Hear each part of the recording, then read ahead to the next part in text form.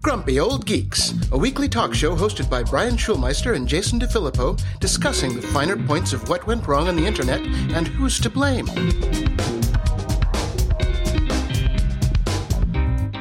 Welcome to Grumpy Old Geeks. I'm Jason DeFilippo. And I'm Brian Schulmeister. We've got a little bit of follow-up on our Whopper deal, the 1 cent deal from Burger King. Mm-hmm. As soon as we recorded the last episode, I went in the house and I'm sitting down and had a glass of wine, sitting with the roommate, and she had the news on. Up pops a story about a man who tried to use the app to get his 1 cent Whopper deal and was eventually charged over $1,000 for his meal. Right. Well, I'm sure that this was just a very stupid cashier error. Well, the thing is, he was using the app to buy the stuff. Mm-hmm. Burger King was like, oh, we don't even know if we're part of this promotion. The order didn't come through. And then he tried to use the app to order like just a couple burgers and fries to go. And when he pulled out, he's like, it was like $1,030 or something, which completely overdrew his bank account. Right. And because he used a debit card, which you should never do. You should use privacy.com/GOG for all of your credit card needs. But anyway, yeah, talk about a royal screw up on that one. Oops. Yeah, that's not what you hope for when you want a Whopper.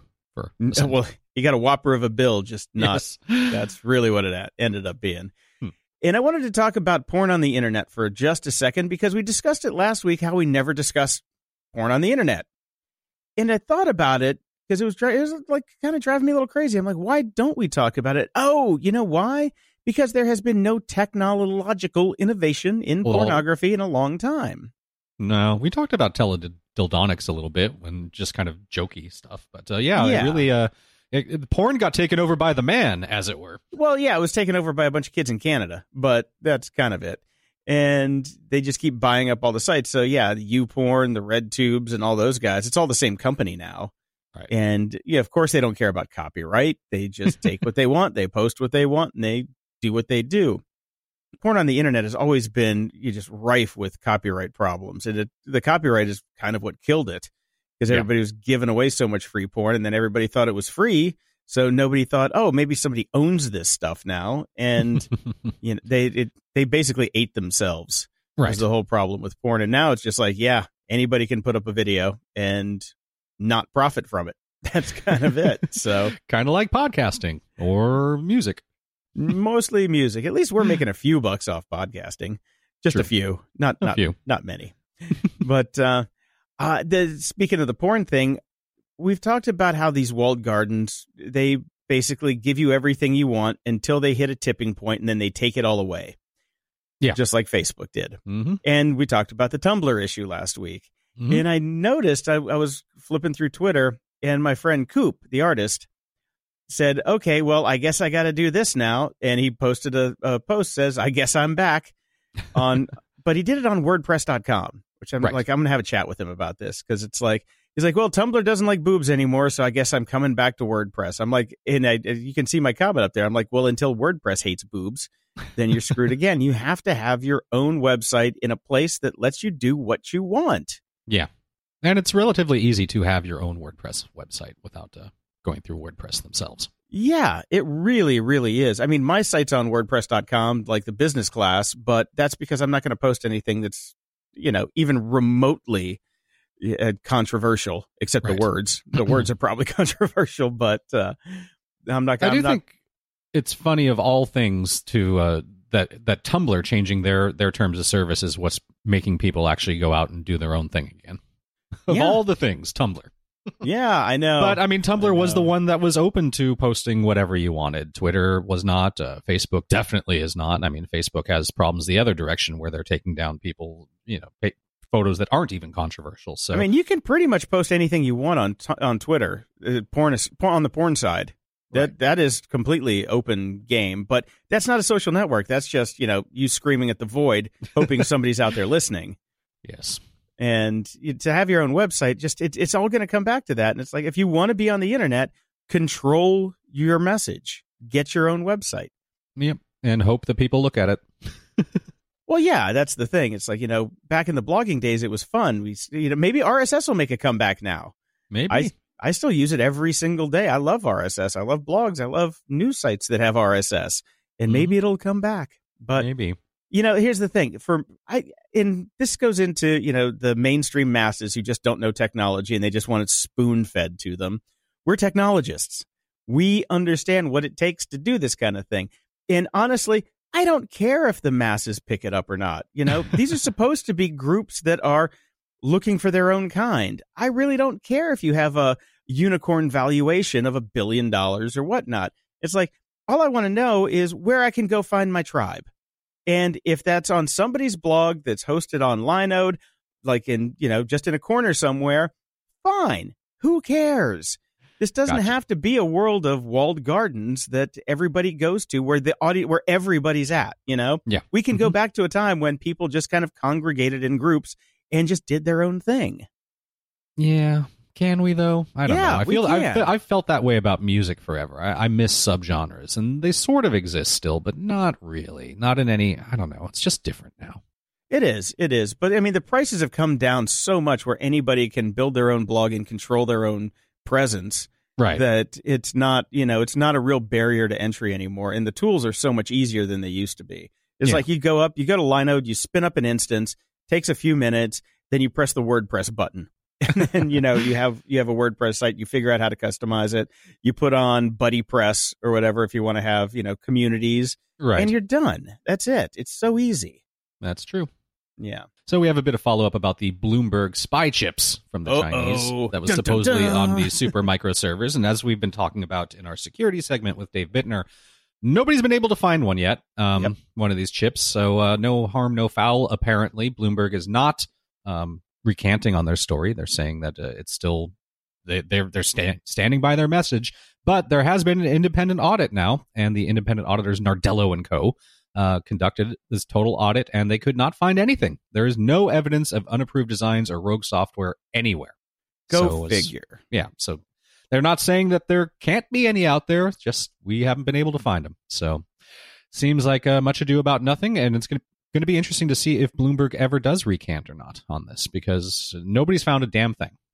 Yeah, Supermicro needs to sue the shit out of them. I agree. Really do. Because, I mean, it's terrible for them. Apple's not going to do it just because of the PR slant, Yeah, Apple's like, we said we didn't have anything, now nobody's found anything, so let's move on. And Apple doesn't want to keep the story going at all. Nobody really would want to. Amazon doesn't either. So Supermicro is really the only invested thing here that kind of needs to go after them.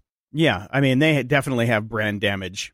It's a brand damage suit against them. No question about no question about that at all. Yeah, it's like Bloomberg, show your work. That's it. That's really it. It's like if you have pictures or if you have a chip, let's see it. Otherwise, it's hearsay. Mm-hmm. Google Plus is shutting down faster than we thought. Guess why? I didn't even know it was still going. Let me guess. Another hack? Yep. That's about it. No way. They were going to shut down in August next year, but they're moving it up to April. I'm like, why don't you just turn it off now? Just flip the switch now. Yeah, all 12 people might get upset at you that still use Google Plus, but yeah, there's nobody's home over there. Get over it. It's an interesting choice to keep it going, especially since they got hacked yet again. Unbelievable. In the news, Brian, there's a new article in the New York Times. Your apps know where you were last night, and they're not keeping it secret. Right. This was not a secret. This is everything we've known for the last decade. Oh, yes. Yes, it is. I mean, I remember specifically a year ago around Thanksgiving, we were talking about this because Dave Bittner found an interesting story about how they were doing deep analytics work on figuring out where people went for the holidays. Like, we've known this for a long time. We've known this for almost a decade. As soon as GPS chips went into the phone, that was it. And we even knew that before. Even when you had a flip phone, you could still do cell tower triangulation and people knew where you were. Mm-hmm. And this whole thing is just like doom and gloom and just reiterating it. It's been passed around. I've seen it everywhere. And I'm like, guys, yeah, we know. Stop writing. This is like the New York Times is turning into the reply all of, professional journalism. It's shit we already know. Thank you very much. Can you please move on and go do some better journalism? I'm okay with this. I think it's a good thing. Again, as you were just stating in our intro segment, we are technologists. We know this sort of stuff. The layperson does not. And the fact that they're bringing this out and shining sunlight on it is a good thing, because just you and I screaming about it, that's never going to change anything. When the general public goes, oh my God, I need to start deleting some of these apps, I can't believe this is happening, that's when maybe, hopefully, app developers will start going, okay, maybe we shouldn't be doing this. Yeah, but the problem is the general public are morons, and they're going to overplay the case, and they're going to think that it's worse than it actually is. Well, and that gives us lots of fodder for our show then, Jason. Case in point, Texas House Representative Ted Poe, in his questioning of Sundar Pichai of Google, there is a video sent over to us by Michael Fry. Thank you very much. Hat tip to Michael for that. And he said, it's like, this is the most uncomfortable 81 seconds I've ever heard. Let's play that right now for the peoples. I have an iPhone, and if I move from here and go over there and sit with my Democrat friends, which will make them real nervous, does Google track my movement? Does Google, through this phone, know that I have moved here and moved over to the left? It's either yes or no. Not by default. There may be a Google service which you've opted into use, and if so, Google knows that I am moving over there. It's not a trick question. You know, you make $100 million a year, you ought to be able to answer that question. Does Google know through this phone that I am moving over there and sit next to Mr. Johnson, which would make him real nervous? It's his question. It's yes or no. I wouldn't be able to answer without looking at. You can't say yes or no. Without knowing more details, sir. If I walk over there and sit next to Mr. Johnson and carry my phone, does Google know that I was sitting here and then I moved over there? You're welcome anytime, Judge. Yes or no? I genuinely don't know without knowing I'm what shocked services. you don't know. I think Google obviously does. What the hell was that all about? Oh, well, the problem is, again, we need some younger people and some savvier people, like my own representative, Ted Lieu, here in California, who actually understands technology. It'd be helpful if some of those people were making the laws. Yeah, because this guy's like, it's a yes or no question. I'm like, no, it's not.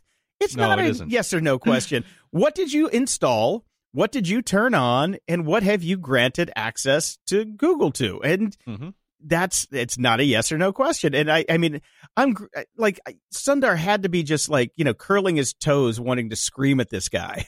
Yeah. And we're going to have basically the roundup of his testimony next week. I haven't had time to go through all of it yet, so I don't want to get too deep into it because it's fascinating, but it's like 3.5 hours long, and I just haven't had time to finish up all of my thoughts on it, but we'll cover that on the next show with you know what, there's a market opportunity here for a clever developer that's listening to the show. Somebody should make an app, build an app that basically scans through all your settings and lets you know every single app that you have and which ones have location data enabled on them. Somebody should invent this. Apple should make it. Well, they do. You go under settings, and you go under privacy, and you go under location, and you can see every app that has access to your thing, and there's toggles next to every single one of them. It's not. That's true. Yeah, Apple already made it. We don't need a third-party developer to do this. Never mind. I was just trying to make it easy for the masses. If you make it any easier, come on. That's the problem. I think making it too easy, then people just get lazy. Well, that's what ruined the internet. Yeah, honestly. True. Well, and many things have ruined the internet, but yeah, this it's just go figure out your damn technology. This is drives me crazy. Even my roommate yesterday, she got a zip file in, and she keeps clicking on it, and I'm like, and she's like, it's not doing anything. And when you double click on a zip file on a Mac, it just decompresses it, and you go from there. And she's like, it just keeps going, and I'm looking at it in the list view, and it's like 0 bytes for the zip file. I'm like, well, you got a bad zip file.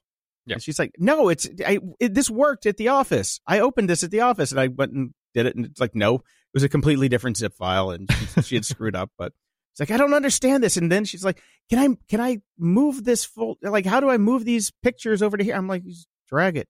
That's it. It's like she's been on the internet for 20 years. Yes, but as you've mentioned on the show many times, you're not allowed to have an Amazon Echo in your house because of her. Yes, and she's So had a there's computer. a little paranoia. She's had a computer for 20 years. This is the thing, and my dad is the same way, and it's just people like maybe like 10, 15 years older than us, they don't want to learn the basics of how their technology works, how their computer works, how a file system works.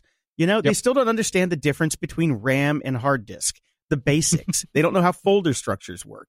And it drives me bug nutty. And that's why I'm like, there's only so far you can dumb shit down for the masses before we just, it gets worse for us. It's like, maybe we should make it harder for them to use it. So maybe they'll learn something. That's all I'm saying, instead of making it easier. Right.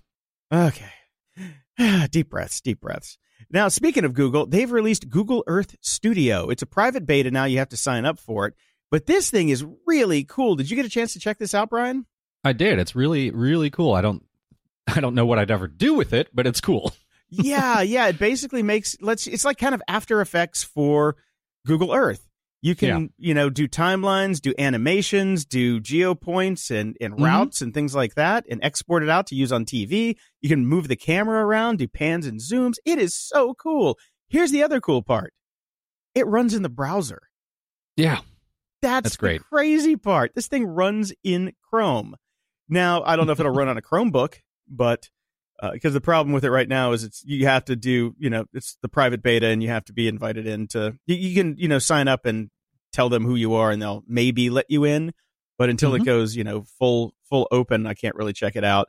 And I just don't have the time right now to play around with it. But just watching the videos and some of the little demos that they have, it is so damn cool. I mean, Google Earth is cool no matter what, but this is a really neat tool, and I hope it comes out soon because I definitely want to play around with it. Right. It's very cool. Now let's talk about something a little less cool. Uber. We haven't talked about them in a while, actually. A little less cool. So remember back in March when they had the fatality where the woman was hit? Yes, in Arizona. Killed, unfortunately, by a self-driving Uber testing car. Just days after Uber has announced its plans to resume testing of its self-driving cars because they stopped for a while to try to figure out what the problem was and all that. Well, we know what the problem was. They turned off all the safeguards. Yes, they turned off all the safeguards. We do know what the problem was. So one would assume that basically they just held off on testing them for a while for more PR purposes than anything else. They've decided to resume them, and unfortunately for them, a whistleblower has come out from nowhere. Robbie Miller, who used to be a manager in the testing operations group, sent a cautionary email to a number of Uber's executives and lawyers prior to that fatal accident, warning that the vehicles were routinely in accidents resulting in damage that is usually the result of poor behavior of the operator or the AV technology. Basically saying, this shit is not ready for prime time. Maybe we should stop doing testing. Yeah, get it off the road. Yeah. So the email was prompted by an incident in Pittsburgh where just a few days before Miller sent the message, an Uber prototype swerved completely off the road and onto the sidewalk where it continued to drive. Okay, I figured it out. Basically, what they do have over there at Uber, their AI division, they've got a bunch of programmers from ISIS that have gotten into the system and they're programming. It's like, drive on the sidewalk. Let's run some people over. That's all it can be. Yeah. Basically, yeah. So according to Miller's email, the episode was essentially ignored for days until Miller raised it with other managers. He also noted that toward the end of 2017, it took 2 weeks for engineers to investigate the logs of a separate Arizona incident in which an Uber vehicle almost collided with another car. Miller has since left the company, and according to a colleague of Miller's at Uber, none of the executives ever responded to the email, and that was about it. Wow. That's insane. Yeah. I mean, well done, Uber. Yeah, if you have an incident, shouldn't that be investigated immediately instead of waiting 2 weeks? One would think.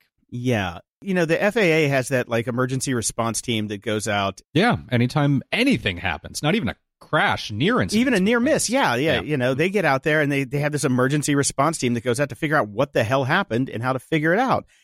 Mm-hmm. We need an FAA for self-driving cars. That's really it, because that's why it's safe to fly. That's why you can get on a plane right now and pretty much not have to worry that much that you're going to die. That's why the FAA exists. So we need an FAA for self-driving cars. We honestly do. Especially if now that they're getting, licensing and regulation that allows them to be on the roads with everybody else. We need an independent body looking after these things. And was it the FTSB, Federal Transportation Safety Board? They're not doing a good enough job. No, at they've all. got their hands full with regular cars. Exactly. We've had enough idiots on the road already. It's like, Yes. we don't need robot idiots to deal with. Come on. Look, we're busy with just Prius drivers. You want us to do this too? Seriously. But yeah, we need something. But, you know, Yeah. as we're moving away from regulation and things like that, probably not going to happen till enough people get killed and the furor finally gets like loud enough that people will do something in Washington. Right. Now, I found a really interesting article by Joe Morgan over on Slate. It's called, "I'm a developer. I won't teach my kids to code, and neither should you." Bravo! I thought this was really interesting. Yes, love this man. Thank you very Holy much. shit. We have budget for a bell? I went out and I bought a bell. Sorry. Okay. It's actually been here for 3 years. It's the first time I've used it on this show. Nice. So he's noticed that there are a lot of books now out there about teaching children to code, and there's a lot of online, summer coding classes and camps and after-school code clubs and stuff that even, Minecraft is basically the basis for a lot of this stuff as well. Yep. And he's just saying, why would you do this? Because coding in and of itself is not that big of a deal. It is straight up. It's not the new literacy. Yeah. Coding books for kids just present problems with correct solutions. It's basically just learning a formula. Developing is a completely different thing, because developing is about creating something that's brand new And seeing problem if it solving. works and trying again and problem solving, etc. All this stuff is basically the equivalent of us going out to, grabbing open source code that does exactly what we need it to do and plugging it in. Yeah. You want to learn to solve problems, not to code, and that's his argument. Having said all of that, though, I do have to say that learning BASIC as a kid was very helpful to me, so I'm not entirely sure I 100% agree with him. I mean, I agree, focus on the problem-solving stuff, but I think that there is a place for a baseline of code. Yes, I think you're right there. This has to be tempered with the fact that learning how to code actually is a good skill, but it's not the be-all, end-all. You're not going to go to code camp and come back with a $100,000 a year salary. No, it's not the way it works. You learn the basics. I mean, my entire career started because I got Learn Perl in 30 days, and it took me 4 years to read the book. But so I'm like, when the hell am I going to use an XOR operator in Perl? Right. Because I'm using text now. But anyway, yeah, learning the basics of how to code was fun. I mean, I do think that it's fun, but it'll show if you have an aptitude for it, certainly. Oh, and if you don't, then get the hell out and stop doing that and do something else. Yeah, go to a liberal arts school then, Yeah. Because, I mean, it does teach you logic. Logic is good. We like logic. The problem I have with it, though, is at this young of an age, depending on how young your kids are, it could be too young. I know that programming rewired my brain to see the world in a different way. And it's not a good way, No, that's why we're sitting here complaining all the time. Yeah, it literally is, you're a 1 or a 0. You're alive or dead. But it also taught me to see problems in a way that I'm like, okay, if I write this, how can somebody exploit it? So that really started to get into when I was doing like a lot of PHP stuff with bigger systems. I'm like, okay, this works just fine right now if everybody puts in shit like they're supposed to. What if? There's a lot of what ifs when it comes to developing, and you start to see the world in what ifs. I'm like, okay, what if this guy that's driving up the street from me decides to go left 4 feet and runs into, you just start to see how everything can fall apart. You start to see how everything can be broken. Yes. And you start to, there becomes an assumption in your head that somebody will try to break it, which is not a great way to think about humanity. It's a truthful way to think about humanity. As you and I know, developing things all the time, people find every single possible way to break your stuff. But it does wire your brain to look at everything that way, which is not necessarily pleasant. No, it's actually really not a good thing. That's why I'm so happy that I don't develop anymore. But it is so hardwired in me after 22 years of thinking that way that I can't get rid of it. We deconstruct things on this show all the time. We look at it and go, if we would have built this, we would have done this, because that makes sense, because we know people would try to do this with it. Yeah. We would have also locked down our AWS, S3 buckets and things like that, because people will come and get it. That's one of the things. I think a lot of these kids that are programming now that we see all these breaches from, it's all from this stuff. lazy, and they come. They don't have that viewpoint that we do, where maybe they should have started coding younger, because they don't think the way that we do. Which is let's look at every single possible way this can be torn down. Mm-hmm. Yeah. Think about the world as, everybody wants to break your stuff. That's it. And that's why I like when Dave Bittner was saying that, data should be seen as toxic. Like you want as little of it in your system as possible because everybody's going to try and get it, which I love that viewpoint. And that's a viewpoint I think that probably both of us had most of the way through what we did. I didn't want and it's the anybody's exact opposite of what everybody is doing right now, which is everybody wants their app to collect every single possible data point they possibly can. And they want all the datas. You want as little data as possible. Yeah, all the data equals profit in their mind. All the data in my mind says, oh, this just makes me a bigger target. Yeah. So, I mean, I'm on the fence about this. I do think programming when you're a kid was fun. It was a lot of fun. Yeah, it was for me too. Making that stupid dragon that breathed fire in BASIC. Yeah. That was awesome. I made a castle with lightning hitting it. That was mine. Yeah. That was fun. But anyway, let's move on to more fun news. AI. We've got 2 articles here. And what I love about this is because you can see things from one side or the other. The Pew Research folks came out with a new report this week. Artificial Intelligence and the Future of Humans. Dun, dun, dun. Bum, bum, bum. So at Axios, they have an article titled The AI Crossroads, Dystopia versus Utopia. And The Verge has one called The AI Boom is Happening All Over the World and It's Accelerating Quickly. The Axios article is pretty much doom and gloom. Right. And experts argue AI may make unfair decisions, displace an enormous number of human workers, and lead to geopolitical upheaval. Yep. And the Verge article says, not everything is doom and gloom. Part of the philosophy behind the AI Index report is about asking the right questions and making sure that people making policy, the public, and leaders of the AI industry have data to make informed decisions. Woohoo! As we were just talking about, the people that are making the policy do not have that information. We need to really solve that problem. The people that are making policy don't understand any of this. No. So we barely understand any of it. Yes, we barely understand any of it. I do not have a good outlook about AI. I'm with the Axios article. Of course you are. If I could be one of those nearly 1,000 tech experts that they interviewed, and I would be with the people, the 2/3 that expect technology to make most people better off in 2013 are fewer than 2/3. I'm sorry. Yeah. So I would be with that group. So I don't think that this is going to roll out in a good way, and I think it's such a game-changing technology. If we ever get there, that is going to be problematic. Yeah, the report this time around though does expand a little on last year's report. Like last year's report was basically centered around North America. This year is global, and they do break down different parts of the technology because it's okay, AI is a wrapper for all of this shit. It's like they kind of lay it out. It's like, it's not just this. Here's machine learning. Here's different types of machine learning. Here's visual learning and things like that. Mechanical Turks. Yes, and there's people on the back end. It's still all people all the way down, folks. But what they do mention is that visual recognition has really made massive jumps. Yeah. And what's slowing down is natural language processing as it gets closer to human understanding, which I call bullshit on because I still can't get Siri to do anything she's supposed to do half the time. And I haven't turned my Alexa on in a while, so I don't know how she's doing lately. It's getting better. It really is? Getting a lot better. Yeah, it really is. Okay. I'm going to put it in my office and play around stick with it in your office. You should play around with it a bit because it's surprising me how much better it's gotten. I mean, my wife still can't use it for shit, but yeah, it never understands her. But yeah. So yeah, I'll check it out. But this is an interesting report. It's very long. All the links will be in the show notes to both those articles and the report itself. So check that out at gog.show/305.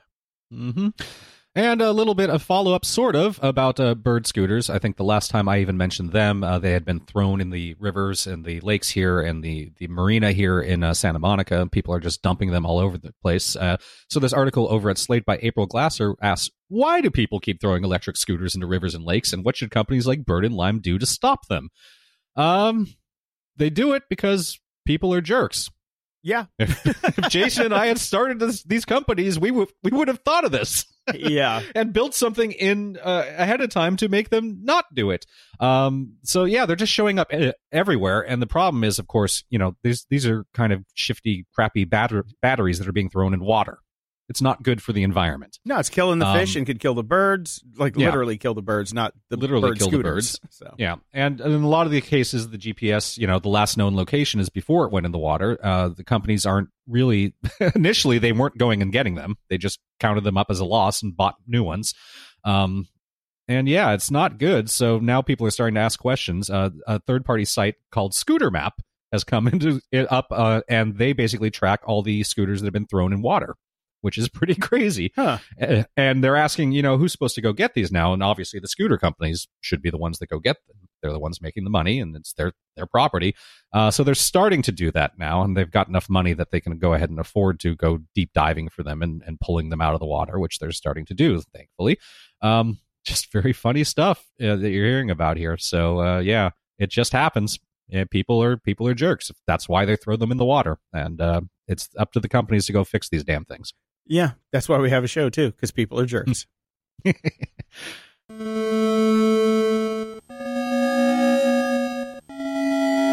Media Candy. I was sitting around the other night and scrolling through Netflix, as one does, looking for something to watch, and I discovered that Russell Brand has a new special. He's kind of been out of the spotlight for quite a while, and I have mixed feelings about Russell Brand. I think he's funny, but I also think he can be quite full of himself. But that's kind of his brand. That's Russell Brand, isn't it? Yeah. So it is what it is. You take Russell Brand and you know what you're getting. So he has a new special called Rebirth, and I watched it, and I thought it was hilarious. And as it came to the end, I wrote you and said, you need to put this on right now. And I did.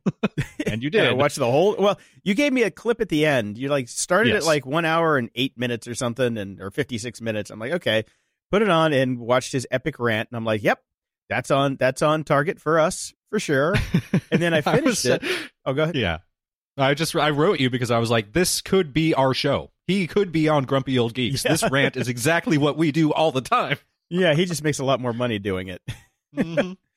And so I finished it, and then I watched the rest of the show. And then I went back to the beginning and watched the whole thing again, even the rant and Right. the ending again. It was really good. I really enjoyed it. Yeah, I highly recommend it. It was actually, I was surprised at how good it was. So it's one of the best comedy specials I've watched in a long time. The thing about Russell is, I was on the douchebag fence for a while. I'm like, is this guy really a douchebag? Is he not a douchebag? I read his book, my bookie book or something, a long time ago, and it didn't really sit that great with me. But then, for the day job, we interviewed him for the old show that we had, and he was amazing. He was a genuinely awesome human being. Right. And I'm like, okay, well, that really screws things up for me. My worldview of Russell Brand is completely changed. And hopefully he's going to be back on the new show early next year. I highly recommend this. I think this is one of your best finds so far this year. Definitely good. It's definitely very funny. And the thing about him being a douchebag is he knows he's a douchebag, and he plays clips of himself being a douchebag and talks about him being a douchebag. Right. So Yeah. the self-awareness of it is kind of makes it okay almost. Yeah, and I love his use of language. He's very, very intelligent. That's the one thing that, he is. when he first came out, I'm like, this guy's just, kind of an idiot. But turns out he's the anti-idiot. He was doing that for effect back then. Right. But now he's he's changed. He's got a kid. He keeps bees, and generally just kind of he's a changed person, I think. Right. Yeah, seems to be, but still very funny. So highly recommended. Now, I don't know if we talked about this when it was first announced, but as we all know, Disney now owns Star Wars and the Star Wars universe, and they are squeezing every last penny out of it that they can try to do.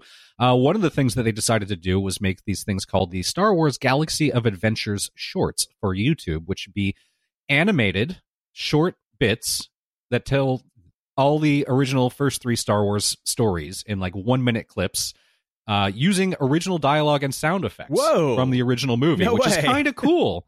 So I haven't watched any of these yet, but apparently the first 6 ones are up now, which they're all under a minute long. They rip through stuff like Luke getting his lightsaber from Obi-Wan, Darth Vader stalking around and surveying his troops, brief introductions to R2-D2, C-3PO, as well as Chewbacca. There's narration that helps bring context and bring first-time viewers and kids up to speed on what's going on, which I guess you would need to do if you're taking a 2-hour movie and doing it in 6 1-minute clips. Yeah. I haven't checked it out, but I'm definitely looking forward to taking a look at it. My son's still too young, so it's not like time I can watch it with him yet, but I will check it out for myself because I'm a Star Wars fan. Yeah, and the thing is, I mean, just still, I understand this, the cliff notes for Star Wars, but, just go watch the movies. They're not bad. Well, some of them are really bad, but those 4, 5, and 6 ain't so bad. Right. And in other news of stuff coming back, The Good Place is returning for a 4th season. I just particularly like this little bit here. The best sitcom on TV will return for more surreal ethics dilemmas, shrimp cocktail feasts, bad Janets, Jacksonville Jaguars shoutouts, and the oddly plausible afterlife scenarios. I'm excited about this. I'm happy it's coming back. I'm not surprised because it's done very well. So this isn't like, oh my God, is it going to come back or not? Of course it's coming back. Yeah. But it's good news. Have you where are you at in season 3? I am caught up. Okay. I had fell off for a while. I had episode 8 on my DVR, and then I'm just like, I'm just not really in the mood, and I let it go. I've got to say, one of our listeners on Twitter said something about that before we were even watching. Like, I just started watching it, and he said, I don't know about season 3. Season 3 was not the best, that's for sure. But, shows sometimes do that. They go up and down. I mean, look at Homeland. I think that's the best example of good season, bad season, good season, bad season. It happens a lot. So hopefully season 3 was a bit of an aberration and, they'll come back strong. I did enjoy season 3, though. All the way it was through. good. Yeah. It just wasn't as good. Yeah, because you kind of know what's happening. And so I just finished episode 10 last night. Because I saw you put this in the show notes. So I'm like, let me go get caught up on it. And I did. And I enjoyed it. Yeah. I don't know. Is the season over now?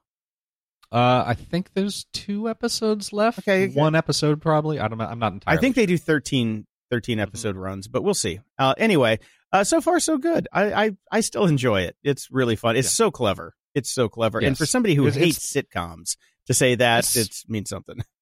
Yeah, it's incredibly well written. I'd have to say it's probably the best written show on conventional networks. Now, little follow up on Anchorman. You gave me the homework of watching Anchorman. Yep. And I'm like, I don't think I'm going to do this. And then somebody on our Clash Royale clan chimed in and said, hey, are you going to do Anchorman this week? I can't wait to hear what you think. And I'm just like, shit. Must I? So after I was done with The Good Place last night, I have a computer in my room again, unfortunately, because of the last show. I had to set up an editing station. So right next to my bed, I have a big 4K monitor with my laptop plugged into it. And I'm like, you know what? Let me throw some headphones on and I'll just put it on while I nod off to sleep. And I watched about 40 minutes of it. So I'm closer to halfway, right about halfway in the movie. And I got to say, it's a fucking masterpiece. It's amazing. All right. I do not like Will Ferrell, and I actually like him a lot in this movie. It's so strange. I do have to say that man needs to get his teeth fixed because it's so jarring to see. His bottom teeth are so janky. I'm like, how do you watch anything from England? Well, I kind of don't have it on a 4K monitor 3 feet from my face to start with. But it really kind of threw me out every time. I'm like, oh, dude, go get that fixed. You have more money than you possibly could use. So, go to the dentist. But anyway, so far, I think it's a fantastic movie. I am so surprised at how good it is. It is a classic. It really is. I'm glad that you're finally watching it and enjoying it. Now I get Go a lot fuck of yourself, San Diego. Now I get a lot of jokes that everybody has been saying over the years, and they're like, "It's Anchorman." I'm like, I love Lamp. I don't watch Anchorman. And they're like, "What is wrong with you?" Now I know why. Yeah, it's so good. I'm glad you're watching it. Also in announcements, Stranger Things Season 3 has a new teaser trailer. If you like listening to vintage synthesizers, watching gigantic letters slowly come into view, or learning the titles of television episodes you won't get to watch for months, then this trailer is for you. Yeah, I went and watched it, and I'm like, okay, this is dumb. I have to admit, though, it's been so long since I've heard the theme that I got little goosebumps. I got goosebumps, too. I can't wait. I know, but it's not going to come out till October. So I know. Yeah, I was kind of bummed about that. But in another interesting turn, we've been ragging on Avengers Infinity War for so long now. It dawned on me that I've only seen the first 20 minutes of it twice because I keep falling asleep. Because I put it on and then I just fall asleep. And I'm like, I'm going to get through this damn movie. So I sat down and had a couple. We make rum balls for the holidays, which is basically just Nilla wafers, sugar, and rum and nuts. And they get you a little buzzed, but they also give you a massive sugar high. So I can't go to bed for a couple hours after I have a couple of them. So I'm like, I'm gonna rum ball the shit out of Infinity War. So take this with a grain of salt because I was high on sugar, had a little rum and a little wine before I watched it. I really liked it. I finished it and I was just like, that wasn't bad. I kind of really dug it. And I mean, it does have 85% on Rotten Tomatoes, so other people do agree. But yeah, the beginning part, I was just like, what the hell is this? Because I'm so kind of over superhero movies. I just have to be in the right frame of mind to watch it because I'm just like, this is just a waste of time. Like superhero movies, fantasy movies. I'm like, even give me a crappy episode of Mr. Robot that's something more based in reality, and I'm happier with that. But this fantasy crap, I'm just kind of over. I guess I've passed peak fantasy in my life, but I did enjoy this movie. I thought it was well done, and I was kind of with Thanos on this. I'm like, yeah, let's just kill them all, let God sort them out, and let's get back to business. Yeah, see, I'm just over superhero movies. They've got to be like quirky, like Ant-Man or something like that, or really funny, like the last Thor was. I liked those a lot, but I just didn't care about this at all. And after you told me that you liked it, I did a quick Google search just to see what was coming up, and I thought there was a really interesting article over at Salon that argues that because the trailer for the next one just dropped, Avengers Endgame, that basically argues unless there's some emotional weight and Endgame and like people don't survive, if they bring everybody back, this is just stupid in a way. If it was all a waste of our time, there has to be some emotional weight to this. Somebody has to die. Right. And I agree with that. And I will not see it until I find out. I want spoilers. Before I waste another 2.5 hours of my life. Right. Yeah. I think, I mean, here's my instant take on it. Everybody that died at the end is going to come back except for Gamora. She's gone. Anybody that died, like actually died, those people are gone. But, anybody that died when Thanos snapped his fingers, I think those people are going to come back because, Doctor Strange did that thing where he just kind of fuzzed out. He's like, I've seen 14 million permutations on how this is going to end and only one works. And when he did that and then he gave up the time stone, I'm like, okay, well, this is the one. He knows what's going to happen. So he's going that route. So I'm pretty sure that Doctor Strange is going to save the day. And the time will just flip back to where it was.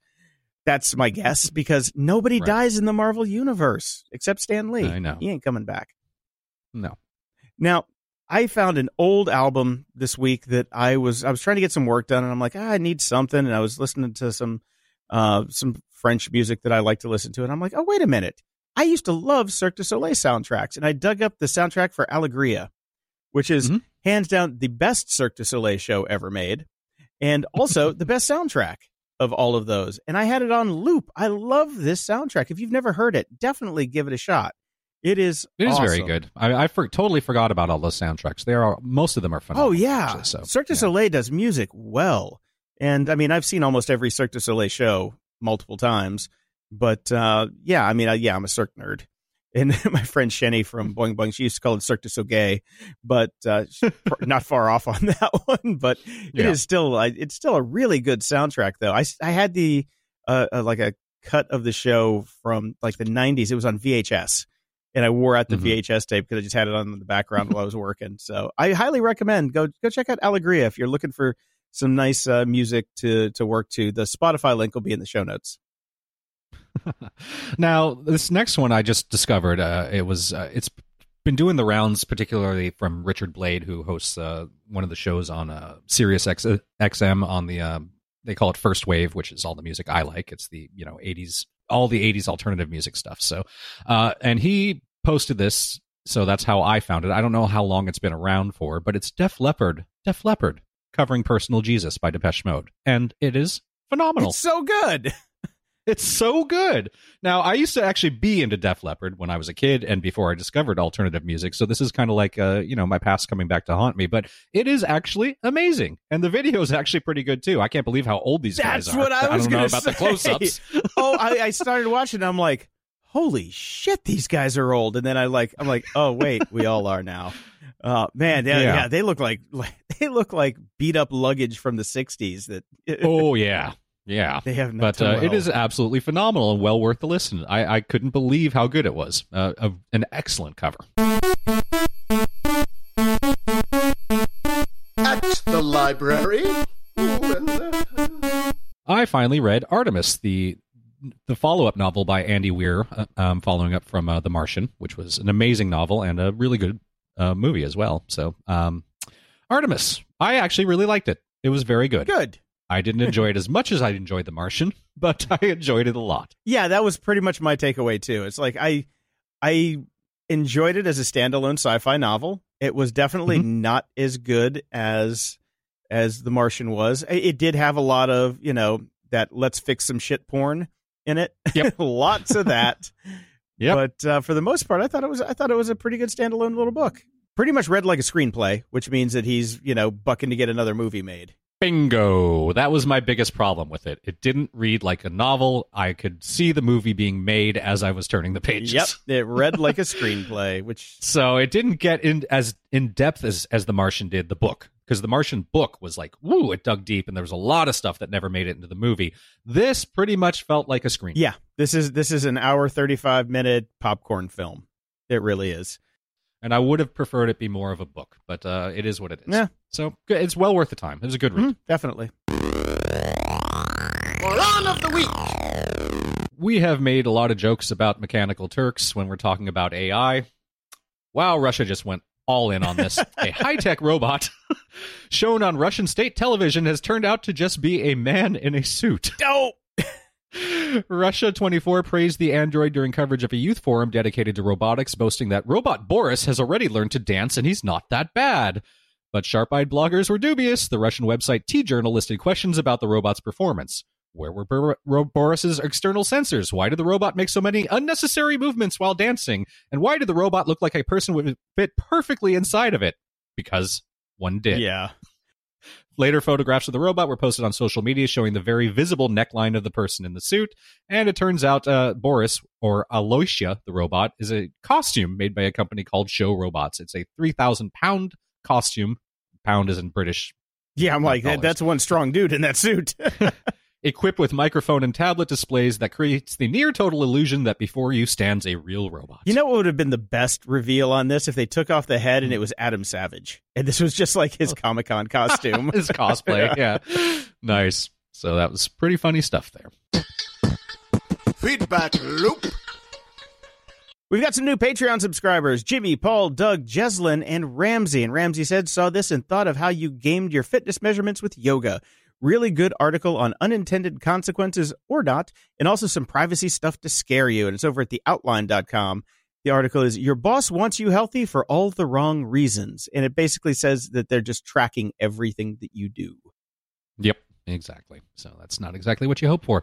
And Jim also wrote in on Patreon. Here's a perfect example of why it's so hard to quit Amazon. A few weeks ago, I started working about 8 a.m. in my home office. I immediately realized that my laptop charger is fried. Do I take a few hours off to go get one and fuck up everything I'm supposed to deliver for the day? Nope. Found one on Amazon, chose same-day delivery. When it got to my door, my battery was at 35%. Amazon is an awful company and they're fucking everything up, but I don't know how you can beat that. And yes, I was just a little bit ashamed of myself for a while after that, but not enough that I won't do it again.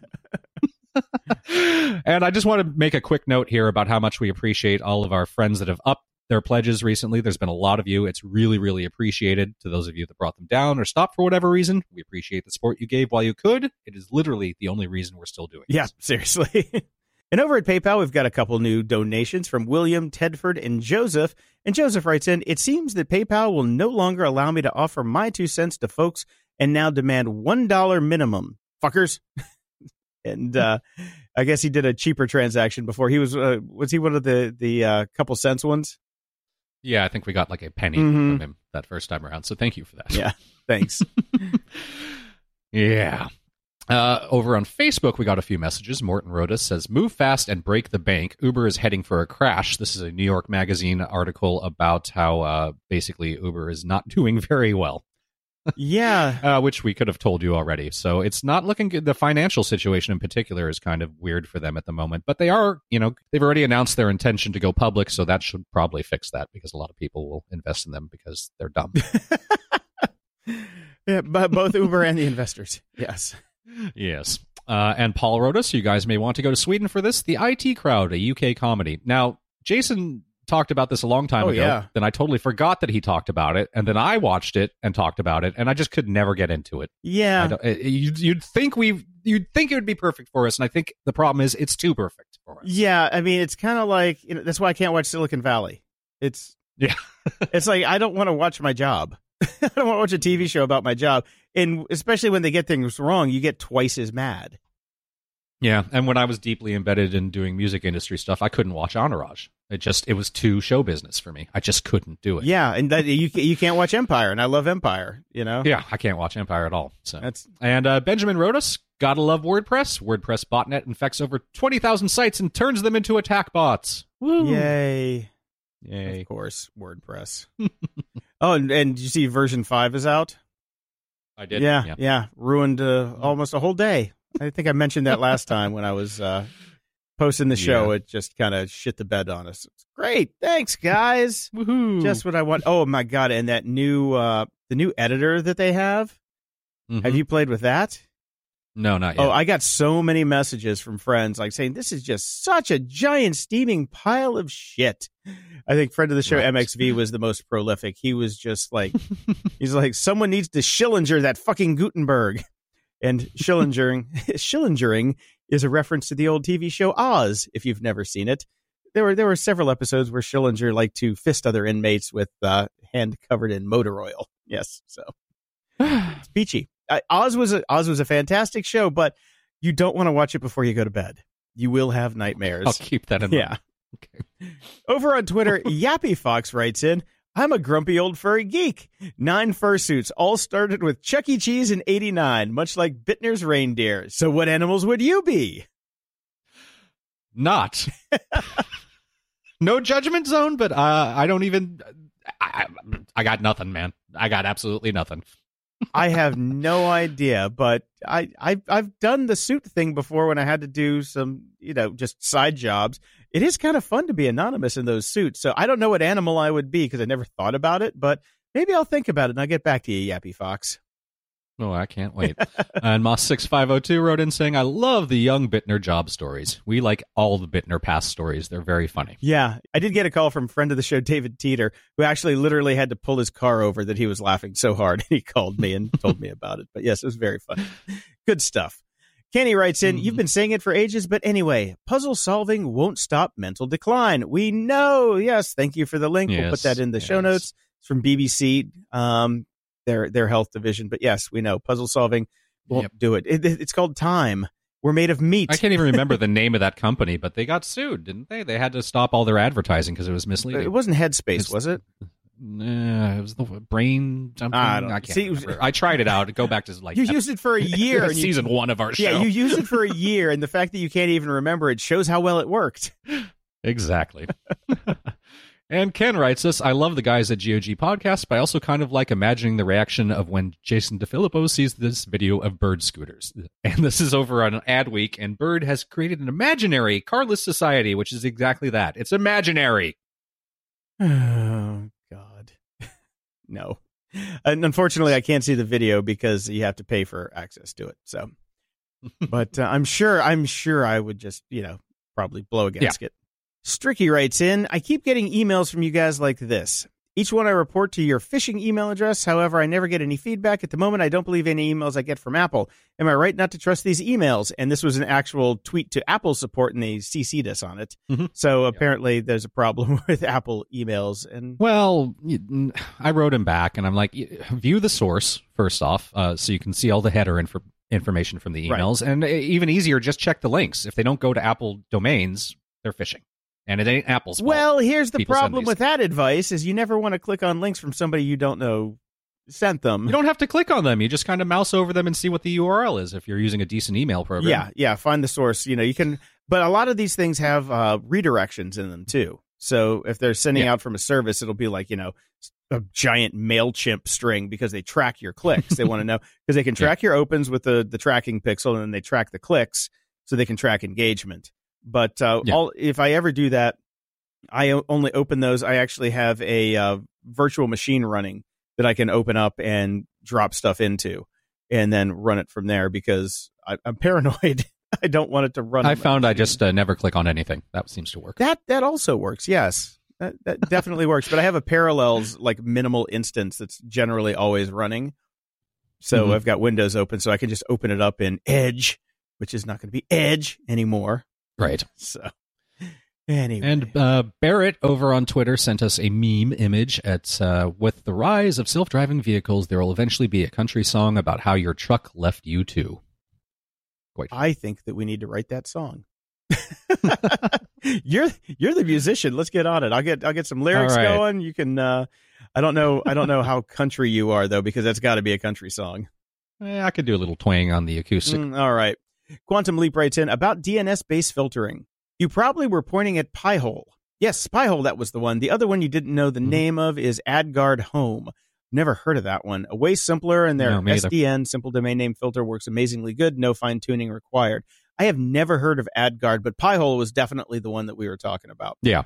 Yeah, and he also says, if you don't want the hassle of running your own DNS server, just use the free DNS server on your router and use DNS crypt.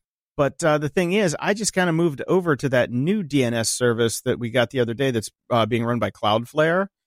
And I put that on my Eero system, so everybody in the house is using the Cloudflare DNS, and it is fast as hell. But I've also got on the Eero, I've got Eero Plus, which does ad filtering for me anyway. So I'm not going to do that. But if anybody wants to check this stuff out, there will be links in the show notes.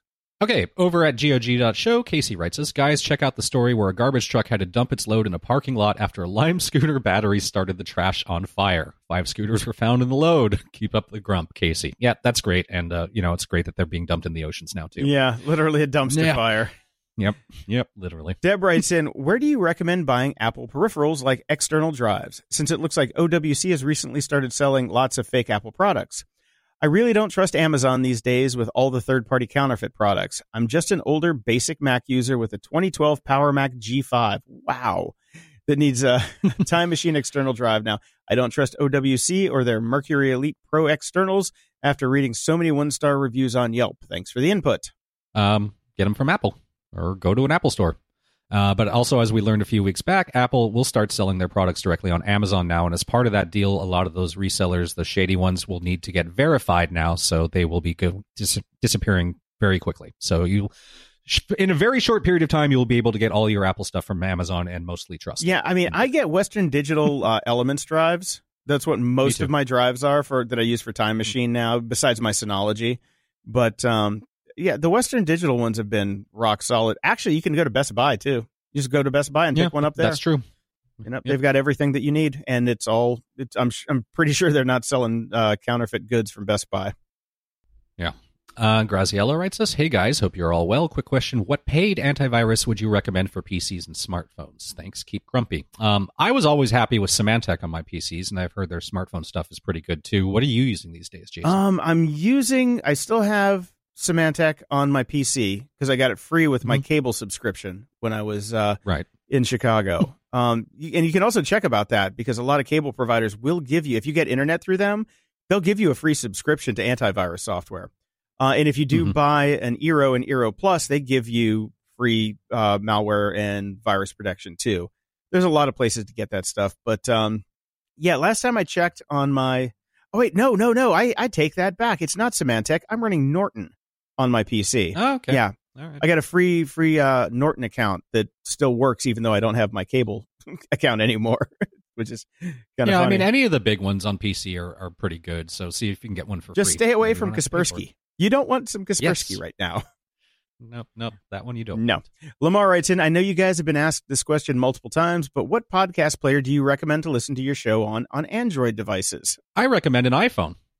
I don't recommend an iPhone. Google Podcasts is really good. It should be on your Android device if you have, even remotely recent one. So just make sure that Android is up to date, and you should see a thing for Google Podcasts. And if you go to GOG.show and in the sidebar on the right, there is a link to subscribe in Google Podcasts. So you should be able to get right on that.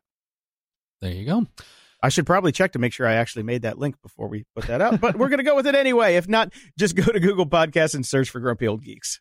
Right. And Eric the accountant writes in, this is in my Facebook feed every day. I must be profiled by Facebook as a special kind of idiot. I love how it pulls away from a Ferrari and the scooter. I think for $2 you get a toy Isetta that you can sit on your desk and a better urban lifestyle. Unfortunately, the link has stopped working to this. The YouTube video still works, but I think it's basically a tiny car, right? It's like the smart cars that we have here in the US, but it looks so much better. I think this thing looks pretty cool, actually.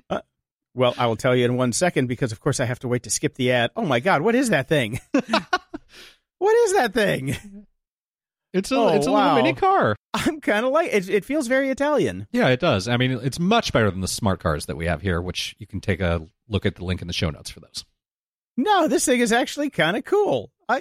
I'm not hating it at all. Nope. No, if I saw one on the 101, I would probably just laugh at it because you're going to die. But yeah, I do like how the thing opens, like the whole front of the car pops out. Yeah. It's kind of neat. There's no side doors. It's just in the front. So I don't know how this is rated for crash tests, but we'll see. Snuggly. This is not a car for fat people. No. This is definitely not a car for fat people. Zachary writes in, this question is mainly for Jason. What is the model of your Synology? I'm looking to get a NAS, and I know you've had positive things to say about the one you have. Also, what drives did you get, and what did you end up going with? I was thinking just the standard WD Reds. Thanks in advance, and keep up the great work. There was no K on that. But unfortunately, the Synology I have has been discontinued. But I've got one of just get the basic 4-bay ones. So mine has 4 bays. I've got Seagate server drives in it right now, but I think I'm going to get rid of those and retrofit it for SSDs because it is slow. I will say that. It is not great for speed if you're moving files around. I mean, you're still limited by the network, but when you've got 4 striped drives, it can take a while. So if you're going to get one, just check check what they've got on market right now because I think I'm 3 versions behind because I've had it for a couple of years and they keep releasing them. They're great. I love my little Synology. I don't use it that much except for playing things that I bought from Sweden on the TVs around the house anymore. But yeah, because I have 8 terabyte removable drives that I move around the house. But for what it is, it's great. I haven't played with it in a while, and you can make your own Dropbox alternate, and it's just a Linux server. That's all it is. Yep. So you can do a lot of fun stuff with it. I just haven't had the time because work. And Jason writes in, hi guys, they had a great epic rap battle against Musk versus Zuckerberg and sends us the YouTube link. Had to share it in case it didn't come across your radar. Stay grumpy, Jazz. Thanks for sending that. David writes in, hey guys, got a couple of interesting interrelated things for you. One is a link to a Medium article about the cost of JavaScript in 2018, and the other one is a developer Slashdot.org story about the Electron and the decline of native apps. As someone who does a bit with Angular and has been thinking about an Electron app, it's food for thought. I don't think client-side web frameworks or web on desktop apps are going away. I do remember the good old days of trying to compress images down below 100K for under 100K total for an entire page. Oh, I remember that too. Mm-hmm. Oh my God. Also developing JavaScript without frameworks. Sure, the new frameworks give us some great functionality and well-tested and well-built stuff, but the web sure isn't any snappier than it was in 56K modem days. Ain't that the truth? Because JavaScript is the fucking devil.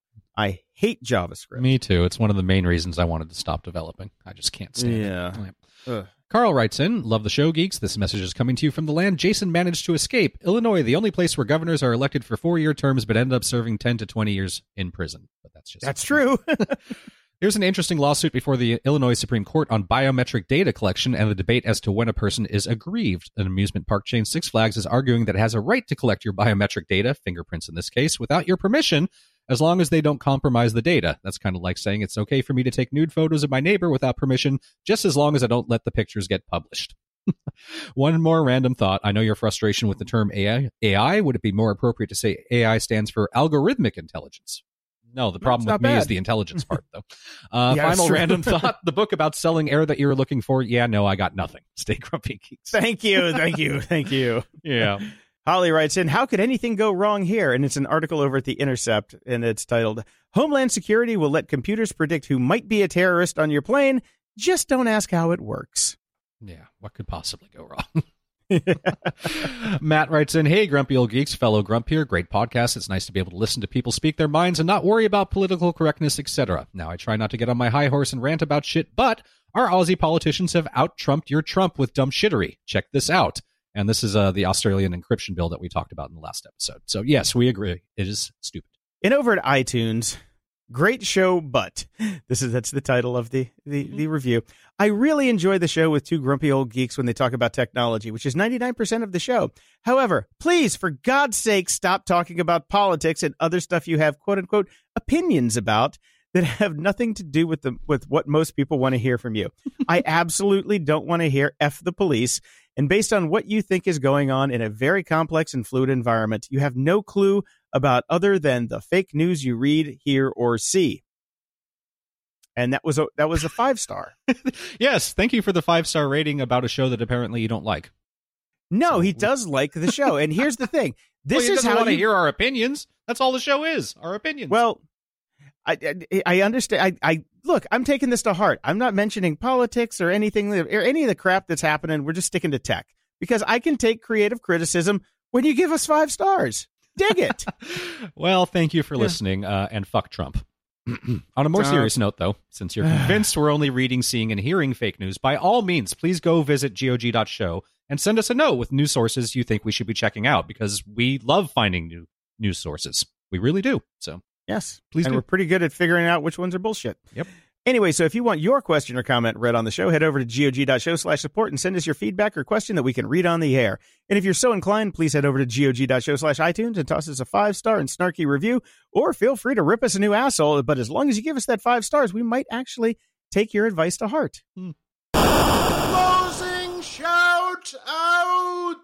Shout out to Derek Nickel for his video advice on getting shit set up in my studio. He's been DMing me over on Twitter and just been very helpful for tossing out ideas and stuff. So thanks, Derek.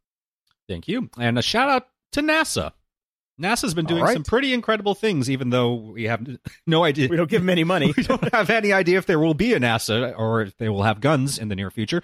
But in addition to, landing the rover on Mars, Voyager 2 has exited the heliosphere, the plasma bubble created by the sun that encompasses most of our solar system, and entered interstellar space, joining the first Voyager, which did this in 2012.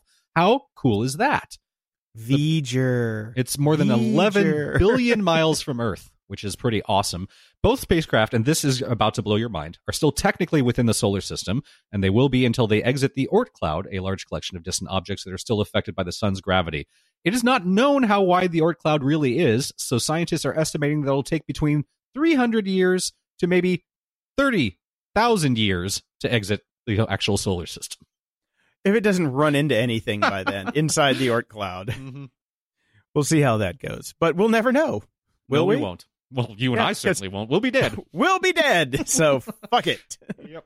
And because I want to end on a funny note and we don't have a spot for this week, there's a site called EnglishRussia.com that I follow on Twitter. And this is a Russian blogger is cosplaying different stars for low budget.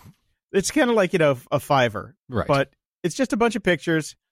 Go look at them. They will pretty much make you crack the fuck up. It's pretty damn funny. This guy is really, really funny. I think my favorite is Freddy Krueger. I think he did a great job with Freddy Krueger. But I'm a big fan of the Rihanna one, actually. Okay, that's pretty good too.